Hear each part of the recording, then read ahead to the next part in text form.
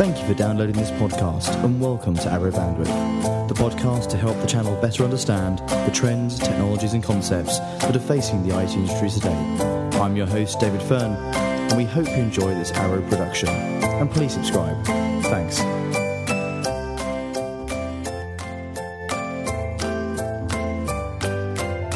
Hi and welcome to our once a year look back at the predictions that I make every single year and whether or not I was right or whether or not I was miles off. Oh, let me help you there. Thanks, mate. Appreciate it. Yeah. So, at the start of every year, I get the opportunity to write a piece of PR about trends, technologies, and concepts for that particular year. Doing it since 2015, 2016, and obviously did it this year as well. And I try and write around 10 predictions, and I quantify them into technologies, so individual technologies that are coming through, trends that we're seeing in the market, so directions, fashions, and concepts. So what, more of a conceptual thing that might take off this year. Look, I don't want to be rude, but crack on. Why else am I here? Yeah. If you didn't get a chance to read both parts of David's blog, we did actually record, didn't we, at the start of this year? Yes, we did. Yeah, so there's two podcasts, editions of Bandwidth where tune in and listen to my incredulity at David with his... oh my God, did you say incredulity? Yeah, I know, I'm doing well there. I've been with you too long. Yeah, you have. At your predictions and your... what's it called? Crystal ball gazing. Yes. So, shall we crack on? Yes. So this episode is going to be basically reviewing those trends. Yeah, we were going to give you... How should we do this? Should we give you a score, or should we just look back and go, did we get anywhere? Or did we? Yeah, royal we. You. Let's see. Yeah. Did we get anywhere close to being right, or did you get it massively wrong? I like doing it that way. Yeah, thanks, mate. It's I all thought right. you might. Let's go for it and see where we go. See where it goes. So, prediction numero uno was, and I'm going to give you the names of them because I work hard on the names. The names have to be catchy. I love the first one. So it's Power of the Edge. We don't mean the edge from U2 either. Sorry, I've got to do that. We certainly do not. You're so old. I am. Yeah. You too. Who are they? Yeah, so it's called the Power of the Edge. Now, what I meant by this was that edge computing would become more prolific. Now, just to be very, very clear, by edge computing, we don't mean laptops, desktops, mobile phones. What we mean is, well, I suppose I do mean mobile phones to some degree, but what I'm really talking about is IoT devices. So, IoT devices will collect information, stream it back to a data center, and the data center will do huge amounts of processing and then return results or do something else with the data. Yeah, I'm with you. But the purpose of the topic was it's all about how we can shift the computational overhead from the data center to the edge device itself. So, for example, one of the examples we used was security cameras. Yep. So security cameras that didn't pass back the video stream, which is hugely high bandwidth, and actually normally has to be stepped down a couple of resolution factors before it can even be sent back, because sending HD back is incredibly complex, especially from some of the diverse locations. Learned a lot this year, aren't you? Yes. But if you were to process it into essentially a machined understanding of the dimensions of people's faces, basically what a computer vision solution does in a data center, and just pass back the processed information to be then looked up on a database to say, is that someone of interest? Is that someone we're looking for? Blah, blah, blah, blah, blah. Wouldn't that be a more valuable use of the bandwidth? So essentially we could send a much higher frequency, a much lower latency signal back. And actually, this doesn't just go for... cheaper, yeah. I mean, because at the end of the day, probably the majority of the cost is in the bandwidth, is in transferring the data from A to B rather than the actual device at the edge, especially when we're talking about security cameras that are expensive anyway. Adding a bit more computation to them is not going to kill anyone. So we'll cut to the chase. I'm going to give you a 9 out of 10 for that. I think we've seen it in... don't expect them all to be like this. Yeah. I think we're spot on with that one. You look at some of the areas where I see the various parts of Arrow starting to work together, and lo and behold, computation at the edge is definitely one of them. Yeah.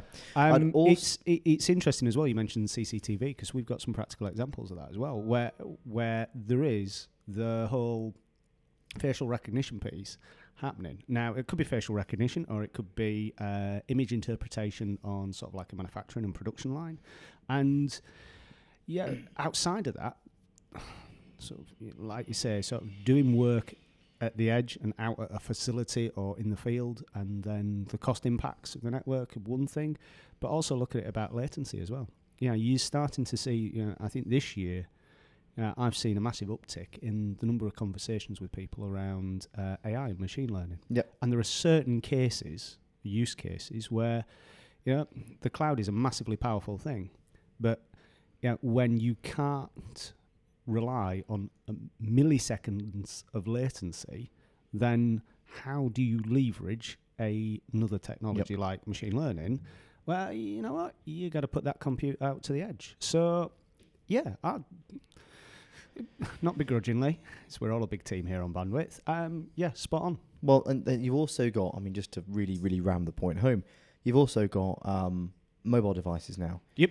So the iPhone X, some of the Samsung devices are starting to include dedicated co-processors that are there to do AR. So you've got the AR chip in the new Apple iPhone X.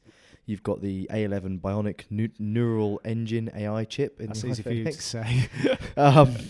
say. So you've got all of these highly powerful and very specific processors, and I'm just referring to Apple because it's just in front of me. But I know that Samsung's doing the same thing. I know that LG doing the same thing. Parallel processing on a mobile device. Who'd have thunk it? It's like, it's really changing, I think, the way that we interact with technology. Mm-hmm. But anyway, I don't want to go off and down a tangent there. And just to go from iOS and Android, so Samsung Galaxy S9 has a dedicated neural engine chip as well. So all the manufacturers are moving down this road. All of the the direction is very much in computation at the edge, whereas it was all about passing back. Yeah. But obviously that included latency. So really interesting development, and I'm happy to give myself pat on the back. I wouldn't go as far as pat on the back, but I'm going to say that it was there or thereabouts. So on to the next one, the year of the data divorce. Now, what I meant by this was essentially GDPR is a coming, right? And it's coming like a steam train. 28th of May 25th of May next year. Let's be really careful now. Where we're at here in this year, the particular time of this year, I won't mention which year it is because we don't want to date it too badly, this podcast. But legislation's passed. It's happening. It's here. This deadline that we're seeing in the press a lot is about when the legislation can be enforced. That's not when the grace period starts, which I think a lot of organisations think. Grace periods, my friend. Yeah. So this prediction was all about how businesses were going to start to turn around and say, we used to collect data, we used to have loyalty schemes, we used to have this. We collected anything. We collected anything just in case. Actually, do you know what? That costs a lot to store and process and all those sorts of things. So, maybe we should just not bother. Maybe we should just get rid of it. Step away. Or turn that information into sort of anonymized statistics and dump the personally identifiable part of that data. So, I've heard of some really big use cases. Oh, are you thinking about the same one I'm thinking of? And we won't mention names because we'll spare blushes. But yeah, big organisations dumping their loyalty schemes because they're just looking at it and going, no, it's easier not to have one. Well, exactly. No, I say it's easier. There's less risk in not having one. Yeah, exactly. And I'm just Googling now to see if I can find the example and actually quote it. I can't, but what I'm going to say. Yes, I've just found it. So, Wetherspoons. Well, whatever. If it's on the web. So they deleted their entire customer email database because, to be quite frank, they said it didn't offer them the value that not having it would. And actually it didn't offer them the value that the ROI wasn't there compared to trying to maintain the data. So, there's a prime example of somewhere where they've gone through a data divorce. So that's what it was all about. And do you know what? I said spare the blushes. Actually, I think part of I me, don't think there's any blushes to be had. I give them a round of I do applause too, for the because- honesty to do it. And I think actually it takes a lot more to turn around and say, you know what? Actually, that data wasn't as useful as it could have been. It could have been seen as this. We're going to keep the I'm sure they've got customer databases they've kept. Yeah. This was specifically their loyalty card program. Yes. You know what? Actually, it's not as valuable as we probably initially thought it would be. To us or to you as a customer. Exactly. So do you know what? Actually, we'll be sensible. We'll be forward thinking, and we will get rid of it. Yeah. And you know what? If they reinvigorate it in the future, then they can do everything from day one in a very GDPR compliant fashion. You know, as far as the data privacy is concerned, and away they go. So, pat on the back for Wetherspoons. That was a very clever move, I think, from their part. Very forward thinking move, and I think it also sort of, for me, it underwrites the prediction. But the reason I'm only going to give myself still a relatively low mark on this one is it was meant to be the year that everyone did that. It was meant to be the year that organizations woke up to the risks that GDPR presented, and they either turned their data into analytics and statistics, or they just got rid of their data and did a Wetherspoons. B-. David needs to pay more attention in class. But sadly, well, organisations need to pay more attention. Yeah, not you. Because come on, I mean, how many times have we sat in rooms in GDPR summits and conferences? Somebody go, what's GDPR? Well, it's not far off, is it? When people go, you know, where are the organisations that you're currently working with on their GDPR strategy? And every single time we sort of sit there and go, geez, you know, they're in a really bad place. Yeah, a really bad place. I just don't think people are taking it seriously enough yet. No. We'll see. We'll see. I'm not going to make any predictions, but I think you know what I'm thinking about. Well, at the risk of GDPR becoming the next PPI, you know, and so we've had some conversations today with some raw GDPR experts who maybe don't necessarily believe or want to believe in the nefariousness of certain, you know, organizations and individuals, but I don't doubt for a second we'll get ambulance chasing type, you know, activities very much like PPI and obviously the ambulance chasing of old with insurance, you know, with it's still very, you know, not have you had an accident type. Not to take this segment down, you know, another tangent, but I think you've got to look at how fluid, that the regulation still is, because it's a framework and it's ever evolving at the minute. And oh dear, it's like I'll put my hand up and say, up until a few weeks ago, and you know, David, I've kind of been trying to take an interest in you've become a GDPR. You've been voluntold to become our GDPR expert. Oh, we don't know what we're letting ourselves in for. You had no idea. Yeah. Well, I'm starting to see. Up until a few weeks ago, I didn't even know that there was the ability for an individual to take some sort of legal action and or have a recourse to action. Yeah, and I've been speaking to people who say, "I know, don't worry, it's very much aimed at the business." Like, no, look at that article there, and that pretty much reads to me like, we're going to be seeing a lot of those as PPI comes to an end. You might be seeing a bit of an industrial pivot, I think. Yeah, exactly. Because should we move on to the next one? Yeah, why not? Go on. Why Sorry. Not? That's okay. I cut you mid-flow there. It's fine. Don't do yourself down. I think,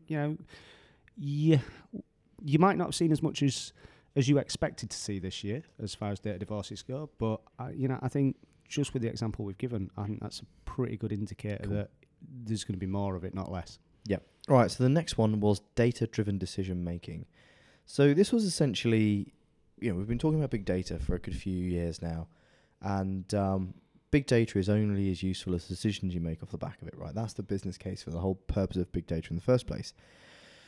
So this was going to be the year when actually it all sort of came together and big data. And remember, listeners, our definition of big data is not millions of rows of data or billions of rows of data. It's dimensionality. It's the ability to ingest multiple diverse data sources. Relevance.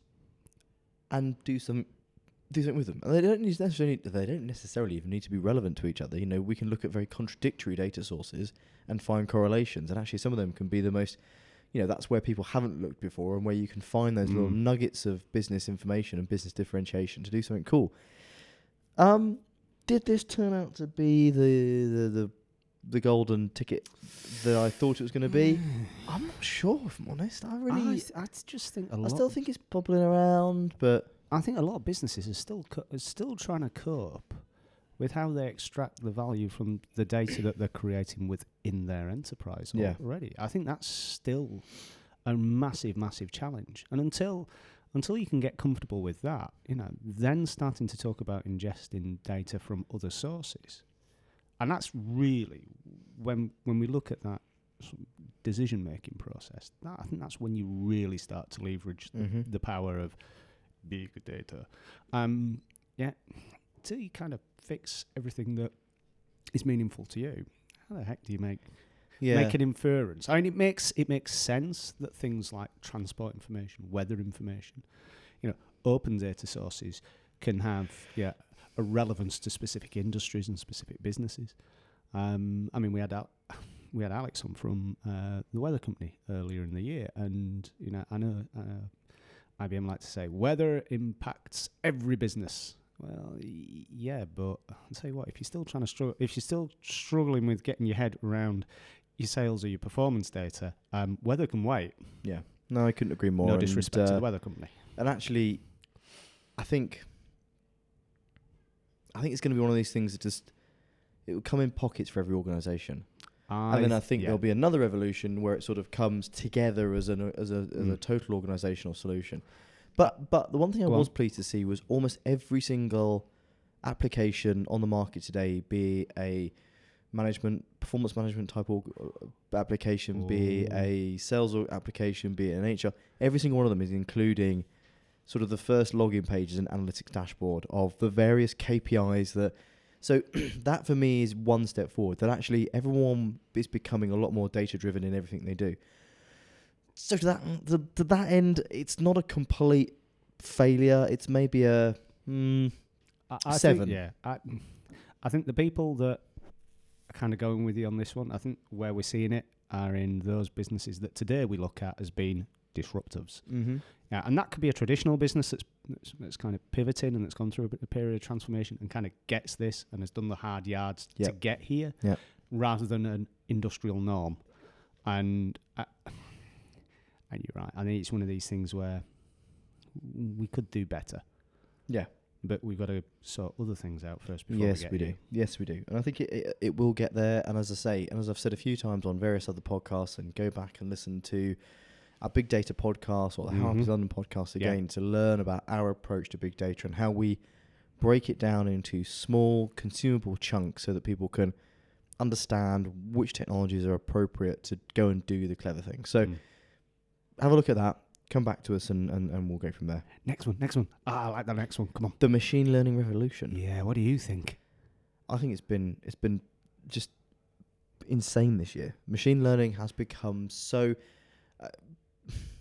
So I'm not gonna give away the pivot of a trend for this year. Oh, that's all right. People have forgotten about this episode. You know what? Well, we'll do the next one. It'll be fine. So machine learning. Yeah. And AI, although two very different things. Let's not get them confused. Absolutely. Yeah. I think the biggest thing for me has been not necessarily it becoming something that everyone can pick up and it's not as malleable as other technologies yet, but it's being involved and introduced into just about every single major application going forward. Everything's got a machine learning element to it to optimize itself or to be able to do what it does better, quicker, faster, and more effectively. Yeah. I've lost count. Certainly in the last 6 months, the number of conversations with partners and businesses that I would not have expected to have conversations around a topic like machine learning. That's the thing that surprised me. Again, I think it's been probably a little slower to really start to. It's been like mission creep. It's kind of little isolated pockets, but then all of a sudden, when you look back and go, oh wow, yeah, there's a trend here. So interestingly, the I'll give it away. Screw it. Go on then. I can't have my water at all, can I? No, you never have been able to. So the topic for this year is augmented intelligence. So it's I like what you've done there. Yeah. I So it's all I know about- where you've nicked that from as well, but never mind. Go on. Plagiarism is a very fine form of flattery, Exactly. David. Well, this is and it isn't. I mean, so on. augmented intelligence is quite a common term now, and it's all about augmented and helping humans rather than replacing us. Yeah. So, although I don't believe for 1 second that AI is going to take over the world next year or even in 10 years' time, I do believe that at some point in the future, AI will come to the point where it does become the next major technology revolution, right? And I do believe absolutely that it will displace huge quantities of jobs, and I'm sure it will create lots of Create. others, right? Yeah. And it's all part and parcel of the evolution of our planet. But augmented information is what it's going to be about next year. Look, I was lucky enough to get to go to IBM's Watson Summit in London. And I say lucky enough because the registrations were absolutely off the chart.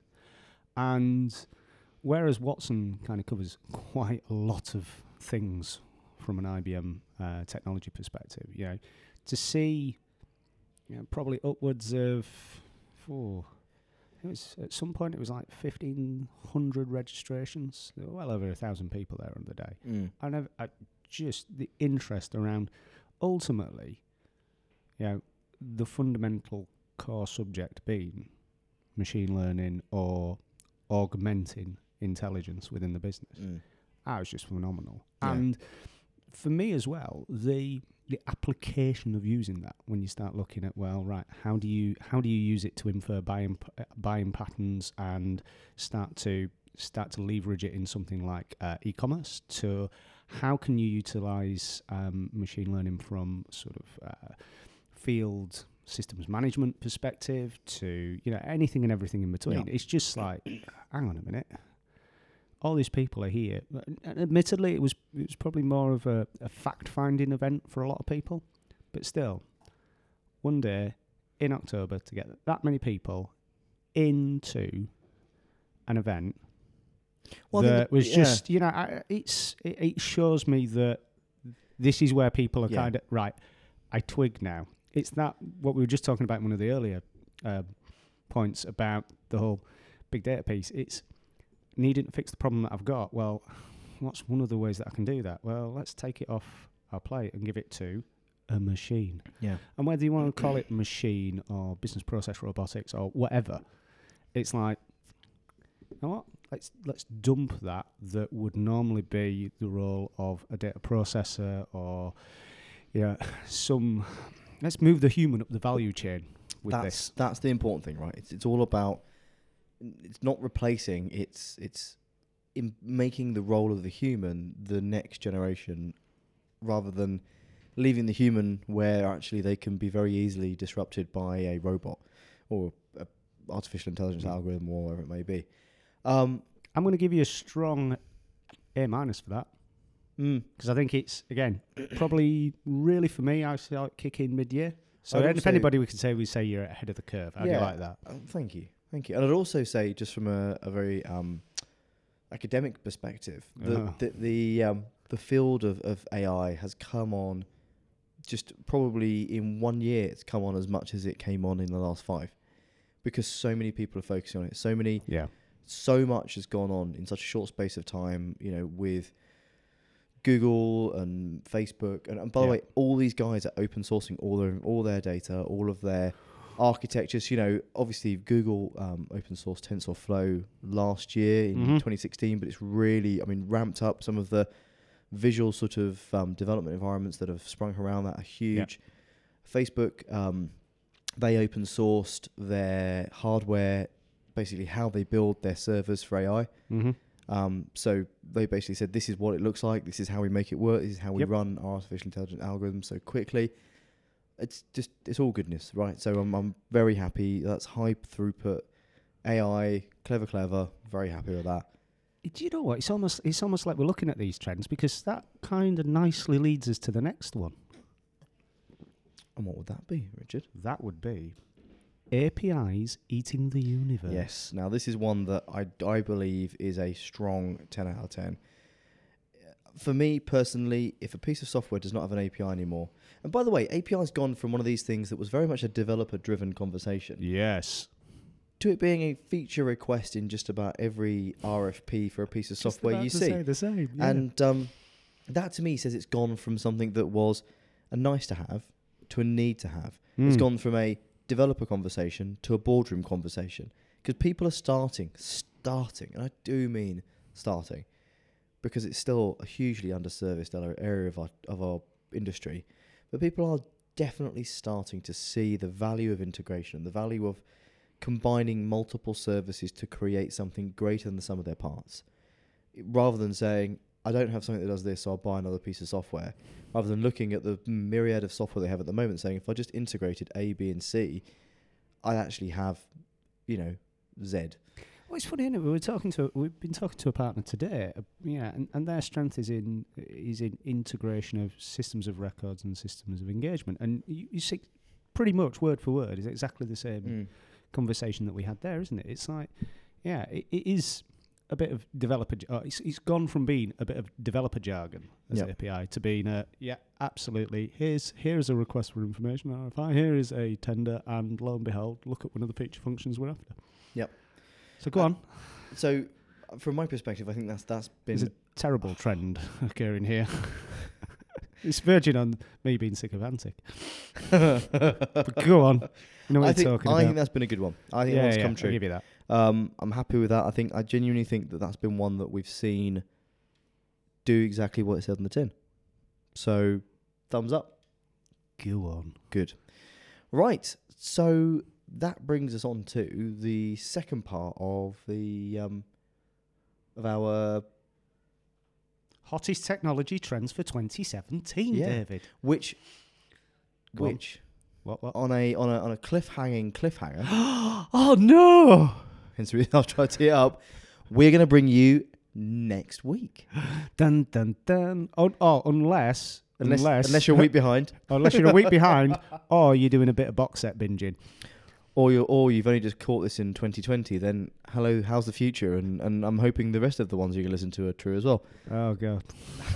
It's going to be one of those. It is, isn't it? It's going to be a long afternoon. All right, so on that bombshell. Yeah, power everything down. We'll be back soon. Yeah, we'll see you next week. Bye now. Bye-bye.